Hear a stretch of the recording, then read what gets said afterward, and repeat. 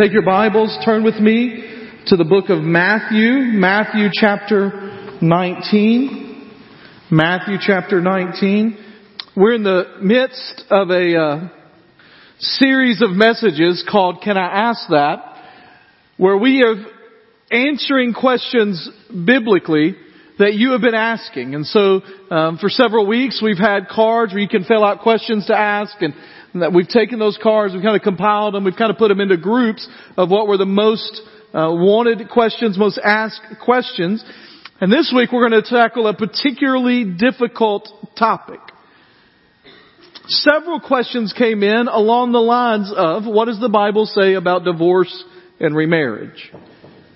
Questions about that specifically referenced that way. Questions about, how do I stay in a marriage that's difficult? What does God feel about me if I've remarried? What does God think about divorce? And as soon as I use the word divorce, a weight comes into the room. Like, that's not a laughing, happy, enjoyable conversation. And the reason for that is every one of our lives in this room in some way has been affected by divorce. Either you have family that have been divorced, maybe your mom or dad were divorced, maybe you are divorced yourself and so it's impacted your family. You've got friends, you've got brothers, sisters, you've got people in your family, you've got co-workers, people in church, people that you're close to. Maybe you got people that you're close to that are considering it or thinking about it or talking about it.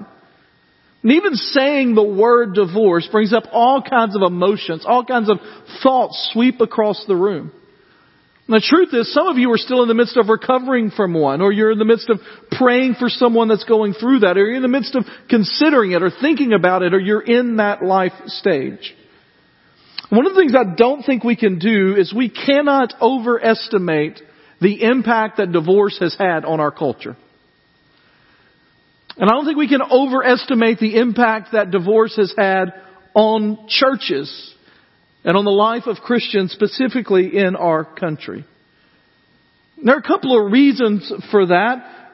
A couple of things that make me nervous about speaking about this subject. First is, it is so convenient today for divorce that divorce is more easily accessed than ever before. You can literally get online, minimal cost, hire somebody, work through the papers, through the internet, and make it happen.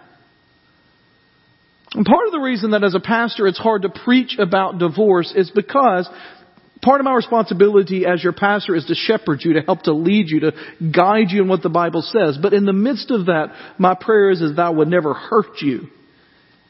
And there are some of you today that when you talk about the issue of divorce, it is on edge. The emotions of it are right at your fingertips. It is right. You can feel it. And so today I want us to avoid a couple of things. First of all, we are going to talk about it because sometimes churches just don't. They just say, you know what, we're not going to talk about it. It's a part of culture. But culture, having this so rampant within it, means that as a church we have to speak towards it. And secondly, the thing I want to avoid, and if you're here today and you're already nervous because you're somebody that is divorced or is considering divorce or comes from a home that is divorced, I want you to understand that I'm not here today to judge or I don't want to hurt you. I don't want to tell you it's the unforgivable sin. We're going to look at what the Bible says, and there probably are going to be moments of difficulty for you, but I hope in the midst of that we understand the grace that is there. And one of the basic understandings that we have to have whenever we come to a discussion about divorce or a family breakup or anything like that is that there are no perfect families out there. I know it's a tense sermon. That's a good place for an amen, all right? There are no perfect families out there. Every family has problems. Every relationship has conflict. I remember when I'd been pastoring for like 6 months and I thought that was the appropriate time to do a message series on marriage. Susan and I had been married for like 3 years at that time. We were experts, all right? And so I thought that was a great time to do a series on marriage. And I remember I was talking about things and I said, how many of you as couples, how many of you married couples here have the occasional disagreement? And so, hands went up and I expected 100%. And there was a couple near the back that just sat there. They didn't raise their hands. And so after the sermon, they came up to me and they said, we just thought we would tell you, we don't ever fight. We've never fought in our entire married life.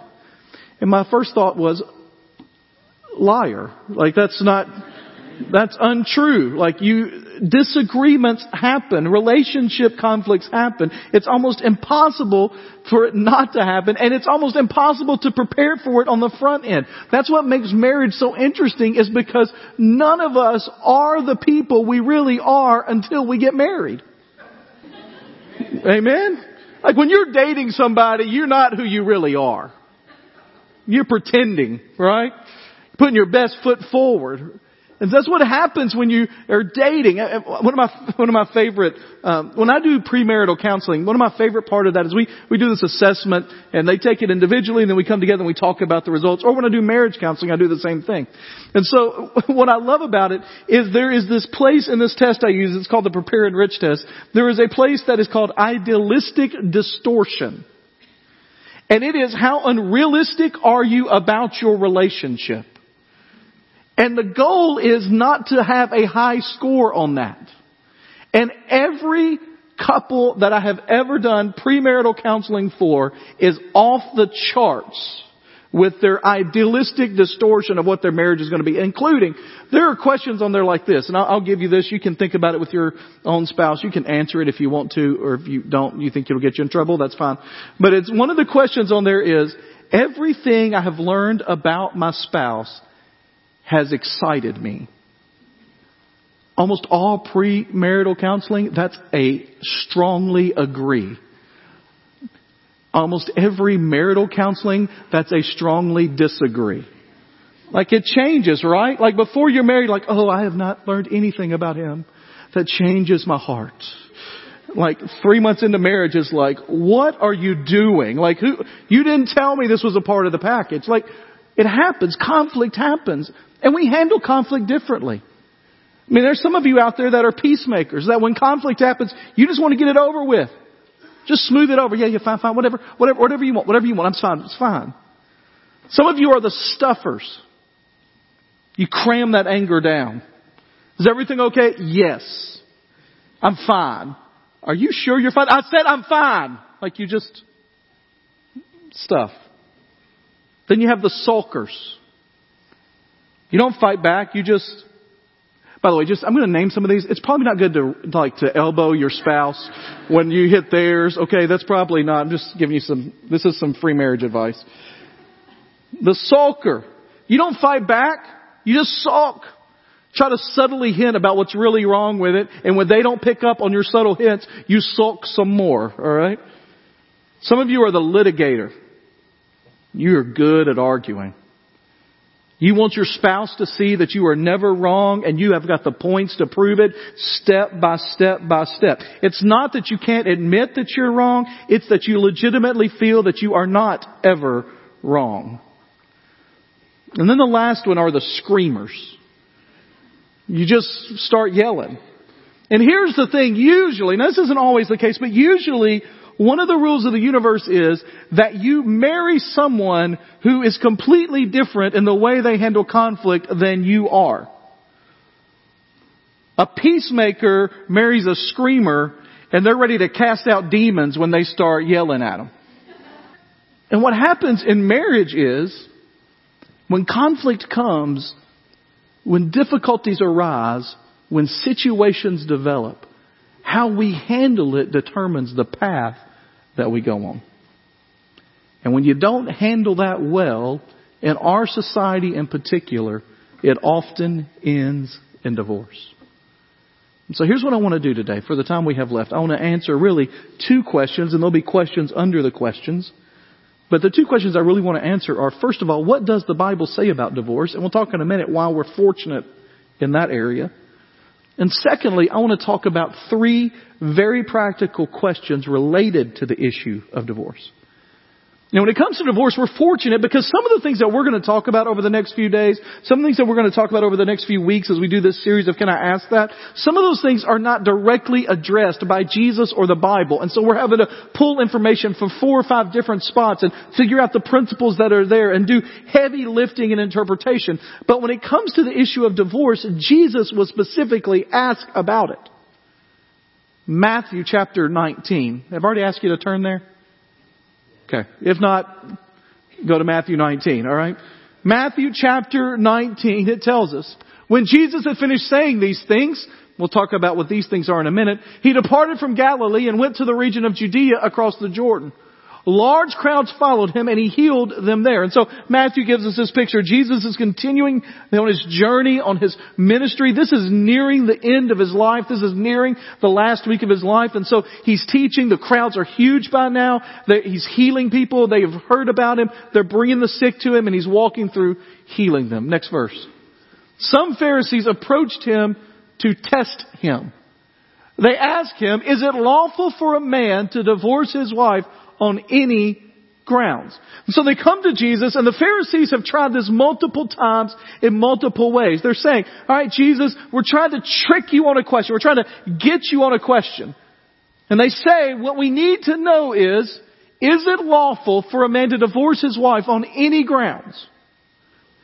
Haven't you read, Jesus said, that He who created them in the beginning made them male and female. And He also said, for this reason, a man will leave his father and mother and will be joined to his wife, and the two will become one flesh. He says, haven't you read about what happened at the very beginning? God made a male and female, and then He married them. He was the officiant of the first wedding, and He did that because He intended for them to be joined together, and the two become one flesh. Remember what marriage is about. And then He says this, so they're no longer two, but one. Therefore, what God has joined together, let no one separate. So they come to Him and they say, Jesus, let me ask you a question. Can a man get a divorce for any reason? And He was like, wait a minute.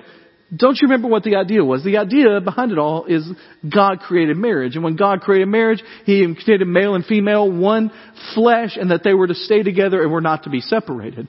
And they think they got Him. Next verse. Why then?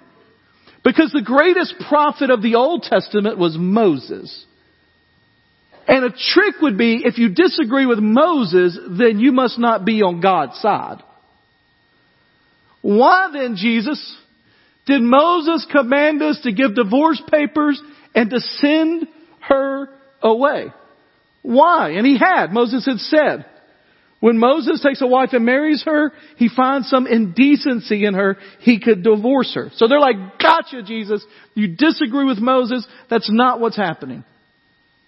He told them, Moses permitted you to divorce your wives because of the hardness of your hearts. But it was not like that from the beginning. I tell you, whoever divorces a wife except for sexual immorality and marries another commits adultery. So here's what's going on. Rabbis at that time understood, the teachers of Jewish law understood, that there's a difference in a command in the law and a concession in the law.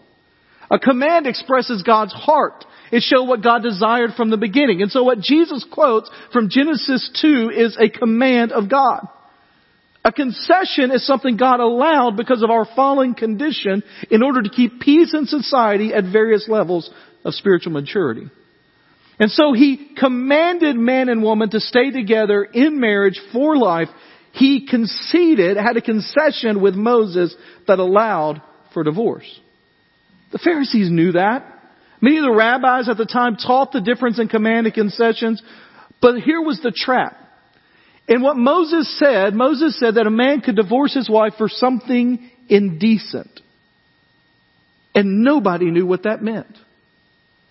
It was a strange Hebrew word. It was unclear. Even people who spoke Hebrew didn't know what it was. And so two groups of people formed. There was Rabbi Shammai's group. You don't have to remember all this, all right? But at least act like you're listening. All right. Rabbi Shammai.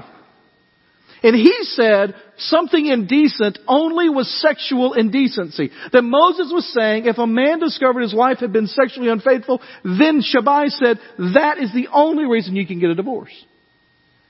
Then on the other end of the spectrum was Rabbi Hillel. He said indecent meant anything you didn't like about her. Indecent behavior, indecent cooking skills, indecent morning breath, it didn't matter. And I'm not joking about that. We have his writings that were said where he said that if she consistently burns the bread, you may divorce her. If you fall out of love, you may divorce her. If you fall in love with someone else, you may divorce her. If the smell emanating from her mouth is not pleasant, you may divorce her.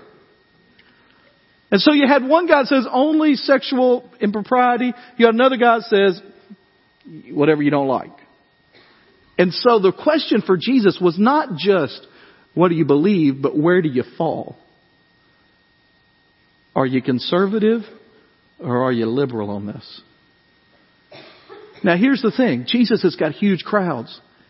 Most of those crowds were people that had aligned themselves with the anything goes. Very few of them aligned themselves with sexual immorality only. They knew that if Jesus said what they thought he would say, he would alienate 70% of his crowd. It was a political question to trap him. Aren't you glad we don't have those anymore? Where you get asked a question to see where you end up on the political spectrum. I don't know if you saw somebody's in trouble about that right now, currently. Somebody you wouldn't expect to be in trouble about that. I know y'all keep up with Kanye West and all that's going on in his life. But Kanye apparently tweeted out a couple of days ago his support of the way a conservative African American woman thinks. Now, I don't know anything about the woman. I don't know if she's good to follow. I don't know any of that. What I know is almost immediately upon tweeting that, people started barraging him from all sides. Suddenly the conservatives think Kanye West is the greatest thing that has ever lived. And people on the left are like, what? He has left us. He has gone. What is going on with that man? All because of one tweet. And if you've ever read any of the Kanye's tweets, they don't make any sense. The same kind of thing. Yes, I just did compare Kanye West and Jesus, but not in a way, that way, all right? It's the same thing for Jesus. Where do you stand, Jesus? Are you on the right or the left? Well, here's the thing. When Jesus gives his answer and he says, except for sexual immorality, he marries another, he commits adultery, he didn't line up with either one of them. He went more conservative than the guy that was the most conservative. That's not to say that Jesus is conservative like that on every single issue, but on this point, his answer puts him farther away. But the basis of his answer is that you're asking the wrong question. Because he says that when you talk about divorce, you must first talk about marriage. And when you get to marriage, you go back to the very beginning and you see the intention of marriage from the very beginning was that God intended for marriage to be for life. One man, one woman together for life. Then what happens in marriage is God fuses two lives into one flesh. Your finances become one. Your bodies and emotions become one. Your families and your futures become one. It's designed, Paul says, to demonstrate the Trinity. And you can't just walk away from that kind of relationship. It's not a contract where you negotiate terms and you have an opt-out clause. It's a fusion of your life into their life and you form a new entity. He says, whatever therefore God has joined together, let no man separate. You see, the difference between what was going on in their society, what goes on in our society, is that some people, even in their society, were viewing marriage as a consumer relationship instead of a covenant relationship. And a consumer relationship is where you figure out what works for you, what you need, what best meets those needs, and then you give yourself to that. And consumer relationships aren't necessarily bad in other areas of life. I mean, I have a consumer relationship with my grocery store. Like, I go to a certain grocery store because it's more convenient for me, because I like the way it's laid out. The help they give is absolutely unparalleled in my sense because it's my store. And if I want to get a movie for the family on the way out, there's a red box at the door. But if they build a grocery store closer to my house that has friendlier people and better prices, then I'll go to that grocery store. It's a consumer relationship. Maybe you're a guy that drinks coffee and you drink the same coffee all the time. And then you go to the store one day and you see that they've got this higher price coffee on sale. And you think, well, since it's on sale and it's cheaper than my normal coffee, I'll buy the higher price coffee on sale. You get it, you take it home and you say, I'm never drinking that other coffee again. It's a consumer relationship. Whatever works for you now, whatever works for you best, you take control of that. And that's the way a lot of people view marriage. But there are covenant relationships in our lives, including marriage, that you can't treat that way. We know that about some relationships. I'm not going to do that with my kids. I'm not going to say to Luke, man, Luke, this just isn't working out for me. It's not you, Luke. It's not you. It's me. It's me. Been hanging out with some of the other neighborhood kids, and I just have determined that I'm happier with them. And so, Luke, I'm not going to do that, right? Nobody's going to make that argument. Because your relationship with your kids is not a consumer relationship. It's a covenant relationship. It's the same kind of relationship that marriage is. According to Jesus, marriage is a covenant. Two become one. So the question becomes, okay, so is divorce ever acceptable? Based on what Jesus says, is divorce ever acceptable? And he gives us a couple of reasons here, and I want to tell you why. I think it's important to understand why. Jesus says that divorce should not happen unless adultery is in the picture. And the logic of this is very important because adultery kills the covenant. When someone unites themselves to another person sexually, they have destroyed the covenant with you. It's the same reason that if a spouse dies, that you are free to remarry, because when the spouse died, the covenant ended when that spouse died. When adultery happens, the person committing adultery breaks the covenant relationship and kills it. You say, well, what about, is that it? Is that all? Well, Jesus says only adultery. Paul adds one to the list in 1 Corinthians chapter 7. You don't have to turn there. It's going to seem kind of confusing. I'm going to try to walk us through it, but I want you to understand what's happening here. What's happening is Paul is writing to a church in Corinth where lots of people were married people who came to church, were saved, and as they were saved, their spouses were not, and were giving them grief about it. And so some of them were like, you know what? It'd be better if I just divorce my unbelieving spouse so I can live a Christian life completely, because they're really bringing me down. And Paul says in 1 Corinthians 7:10, to the married I say, and then he says, not I, but the Lord, that the wife should not separate, or that is the same word for divorce, her husband.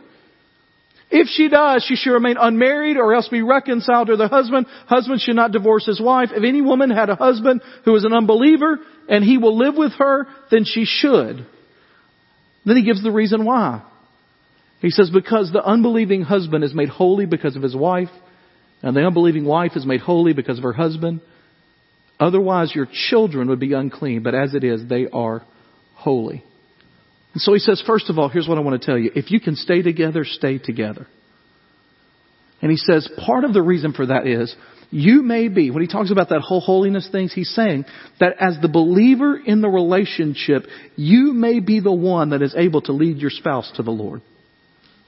Secondly, even if you're not able to lead your spouse to the Lord, your kids need to see the influence of your life in their lives on a daily basis as the believer. Stay. Whenever I read this passage, one of the first people I think of just automatically almost is a guy named Lee Strobel. Maybe you know Lee Strobel, maybe you've heard of Lee Strobel. Lee Strobel is a guy that has written Case for Christ. In fact, they made a movie out of that, about his life, the Case for Christ, the Case for the Creator, the Case for Faith. He's written those books. He's an investigative journalist. And before he became a believer, he was an investigative journalist in the crime division of the Chicago Tribune. And his wife became a believer before he did. She went to church, she started following Christ, and he decided he was going to prove her wrong, and he decided he was going to investigate it again and again. But the thing that kept drawing him back to even thinking about investigating, he says, was that his wife was so changed by her commitment to Jesus. And as he followed her, and as he followed the trail of evidence, he himself gave his life to Jesus. So Paul says, listen, if you can stay together, stay together. And then he says this, but if the unbelieving spouse leaves, divorces, let it be. And in that case, you are free. Not bound means that you're able to go. You are not obligated by that relationship again. You are able to go. The same logic Jesus used. The covenant stands until it has been killed. And when it has been killed, you are free. Some people say, is that it?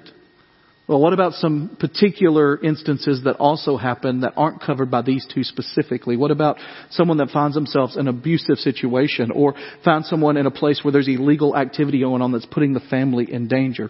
The first thing I would say is if that's happening in your house, if there is physical danger, if there is illegal activity leading to danger, the first thing you got to do is you got to get out of the situation. Get distance.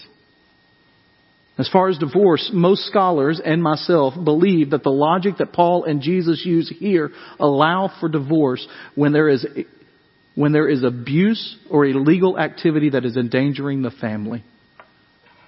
Now that doesn't mean they just got annoying or they've changed or it's not doing it for me, but they've killed the covenant through adultery or abuse or illegal activity. And here's what I would tell you. In any of those situations, if adultery or abuse or desertion, abandonment, or any of those are there, divorce is only to be pursued under close advisement of Christian counselor, of friends that are within the church that have a biblical worldview. And this is the point that Jesus is making and Paul is making. That from the beginning, God established marriage as a covenant between two people becoming one. And the idea literally is that divorce should be as radical as amputating an arm or a leg.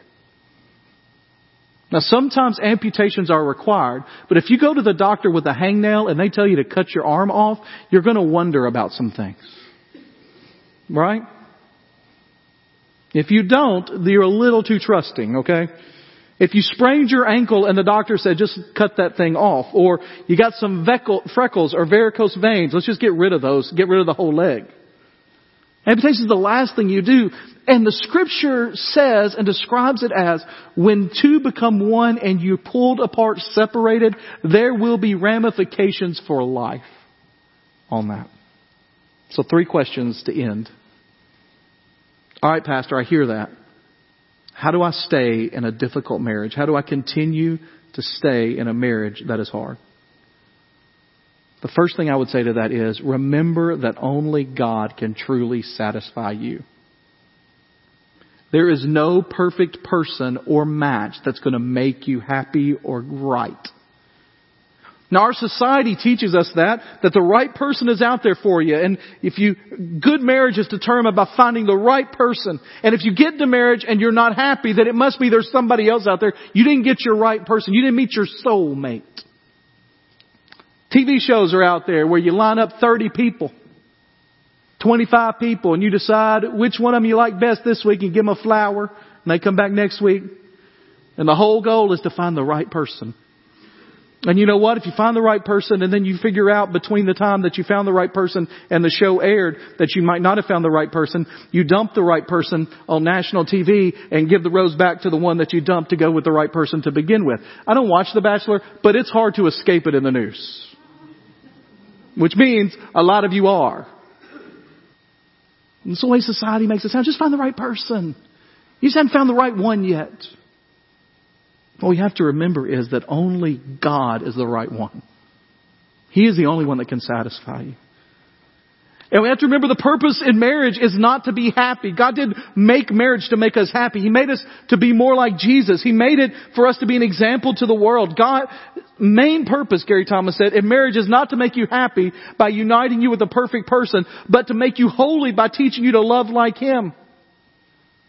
Now I want to tell you, that doesn't mean you can't genuinely be in love. Susan and I will be married 20 years this summer, and I love her with all of my heart. I am genuinely in love with my wife.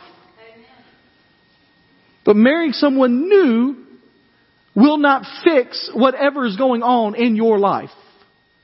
The problem in your life, if you're in a marriage that's difficult, is not somebody else is out there. And so you got to remember, God is the only one that can satisfy. The second thing is to seek Him. To seek the Lord. It's used a lot, but it is so true. The triangle illustration that if you and your spouse are at odds, that the closer you move to the Lord, the closer you become to each other. And I want to tell you that in that perfect picture, it shows two people going up at the same time right to the top. But the reality is most times in marriage, it's one person going slowly and the other person going fast. And then that person starts to speed up and this person goes a little slow. It's not like you're usually completely entwined together going towards God at the same speed. But the point is, no matter what speed you're going at, when you're going towards the Lord in that illustration, you're going towards your spouse. It may look like an isosceles triangle sometimes. I thought you told me there wasn't going to be math today. It's not going to be an equilateral, but it may be acute. It may be that you're going across right here and they're barely. Or if your spouse is like, I'm walking away from the Lord, here's the cool thing. That as they're walking away from the Lord, you're still getting closer. You're not letting them leave. Seek God. And then extend grace. Someone has said that if we would oftentimes think about Jesus standing behind our spouse, we would realize that the person in front of us may not deserve forgiveness or grace, but Jesus has already given it to us. You know, that's a little bit of a stretch. Why does that matter here? Because if you look at the chapter right before Matthew 19, and Matthew puts these together in a certain order. If you look at the chapter right before Matthew 19, at Matthew 18, the end illustration there, the end parable there, is the story where someone says, how many times should we forgive someone? And Jesus says 70 times 7. And then he tells the parable about the unforgiving servant who had a debt that he could not pay at all, that was exorbitant, that was like 10 years of pay. And he goes and the guy says, you're forgiven. And he runs out the door, finds a guy that owes him a few dollars and puts him in jail. And in the story, you and I are the man with 10,000. And when we're dealing with our spouse, when it comes to our forgiveness that is required for our spouse, it is but a small penance of what God has already forgiven us. No matter how egregious the sin. So extend grace. By the way, I think this is very important to say, and I probably should have said it a little earlier, but Jesus, when he says, when a man divorces a wife except for adultery, he is not saying that when adultery exists, you have to divorce your wife. He is giving the option for grace and mercy to be in there and to offer it. Some of you may remember it's been about a year and a half ago now that we had the Ryans come and speak to us, and I had breakfast with Robbie this week. We do breakfast on a regular occasion, and it is always encouraging me to hear how their marriage has been restored in the midst of terrible sin on his part.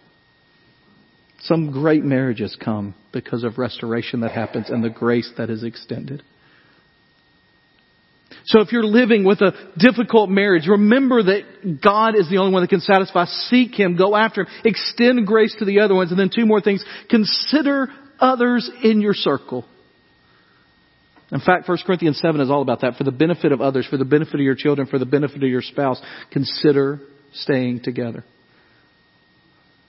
You may have heard these statistics or you may not want to hear them, but the truth is that children of divorced parents are 4 times more likely to have social problems, 2 times more likely to drop out of school, 3 times more likely to have psychological help needs, and 5 times more likely to have inability to keep a job. And I also want to tell you this, that God is completely gracious. And He can restore and recover any family. And sometimes when a preacher gets up here and talks like this, and you know that Susan and I have been married for 20 years, and obviously divorce is not a part of our lives, you think, well, do they understand? And the truth is, I don't have a lot of real close association with it, but what I do have is a family that has been restored even after divorce. And so both my mom and dad have been married now for 44 years this year. But before they married each other, they were married to 2 other people. They both divorced. Mom had a child out of that divorce. And then mom and dad married. Now, most people that know my family have no idea that that is a part of our background. In fact, some of you have known me for 11 years or are finding that out at this particular moment. Because God has restored it. And there are some examples in this room of families that have been restored even in the midst of divorce. And so it's not the end. My point is that if you can stay together, if it's possible as you seek God, then you do. It's also part because it's part of our example to the world. And the world needs to see patient, steadfast, never-ending love. And so how do you stay in a difficult marriage? You consider the others that are going to be impacted by your decision. And then the last thing is get help. Find a group of people that speak in a worldview that is Christian, a small group here at the church, a Sunday school, or a small group of people that can support you and encourage you. Seek out good biblical counseling. If you, by the way, let me give you a test. If you go to a counselor, you go to a trained counselor, and they tell you on the second meeting that divorce needs to be something you're seriously considering, find another counselor. Go to somebody that's going to give it a chance, that's going to help you to figure it out. Second question. Some of you here, sin messed everything up. It's going on downstairs. It's true. That's the whole point of what we're talking about here. Second question. Okay, so divorce happened. Can I remarry? Here's the truth, and these last two will be quick. When divorce is legitimate, remarriage is an option, but is not a requirement. 1 Corinthians chapter 7 says that singleness can be a gift. In fact, Paul says it may be better for you. There's some of you in this room that have never been married and you're thinking about that and that whole thing about I'm looking for the right person and figuring all that out. Perhaps what is intended is that God for this season or for your life has said that it's better for you, more beneficial for the kingdom of God, more beneficial for you to stay single. It is a gift. We've done a poor job as a church in general, not just our church, but churches in general, of making that sound as if it is not something that God would intend for somebody, but it may be. In fact, Jesus talks about that in just a few verses after where we ended. And you have to look down there. But in verse 12, he says, for there are eunuchs who were born that way from their mother's womb. There are eunuchs who were made by men. And there are eunuchs who have made themselves that way because of the kingdom of heaven. The one who's able to accept it should accept it. He says there are people that are never intended to be in a relationship. And he talks about eunuchs. And if you don't know what eunuchs are, you can ask Jeff after the service. All right? But eunuchs are people that, he says there are three ways that it happened. One, they're physically incapable. They're born that way. Secondly, through injustice done to them. Even and you're thinking about symbolically through a divorce, or they choose it for a season. And the reality is that what he's saying is you don't have to rush into anything. In fact, if you're considering remarriage after divorce, I would ask you to think of two questions. And these are from places I've looked, from research. These two questions come up time and time again. The first question is, have you given time for your previous marriage to be restored? It's amazing how quickly sometimes people jump from one to the other. From one relationship and divorce to another relationship. And the second question is, have you given yourself time to be healed? Have you sought counseling? Have you sought friends? And here's the last question we're going to talk about today, and then we're going to be done. How does God view me if I'm divorced and remarried? And some of you here, you may have not heard much anything else, or you may have been mad at me at certain points. I want you to hear this. If you're divorced, remarried, I want you to hear this specifically today. That is who you are. It is not the unforgivable sin. And what I would say to you is what I would say to anybody else in this room, that God so loved the world that He gave His one and only Son. That if you believe in Him, you should not perish but have everlasting life. That He who knew no sin became sin for us. He bore our sins on the cross and He rose again from the grave to pay the penalty for every sin that you would commit in your life. No matter what you did, no matter if you got out too early, no matter if you've made terrible mistakes, it's true. And I can't help but think of how He restores people in miraculous ways. I think about the story of David and Bathsheba. Now, if you're a Bible student, you grew up and going to vacation Bible school, well, probably not like young kids. They probably didn't tell this story a whole lot, but teenagers and up. David and Bathsheba, right? David is there, sees Bathsheba out bathing. She's married to another man. They commit adultery. He then murders the husband so that he can cover over his adultery. And a year later, David, reminded of what happens, he comes before the Lord. He cries out to Him. He confesses his sin and asks for forgiveness, and God does. God doesn't just offer forgiveness. He restores the relationship and blesses it. Solomon is born. And Solomon would have a child, who would have a child, who would have a child, who would have a child, who would have a child, so on, until you get to a time when the child born from that line is named Jesus. And what is amazing about that story is that God included in the line of His Son a man and a woman that committed adultery while she was married and then murdered the husband to cover it up. He can restore anyone if you'll trust Him. We're going to have a time of response. And it's kind of a strange message to respond to. But maybe the Lord has laid on your heart something you need to respond to. And what I want to do here is I'm going to be standing down front. And maybe you're here and there's somebody you want to pray for. And you want to come and pray here at the altar. You want to ask God to heal a marriage. Maybe it's your marriage. Maybe it's somebody else's marriage.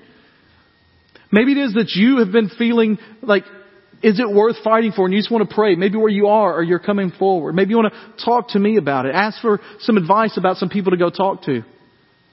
Maybe you're here today and you realize that you've been trying to find satisfaction in other relationships instead of the Lord. And today you just want to say, I want to seek God and seek Him alone.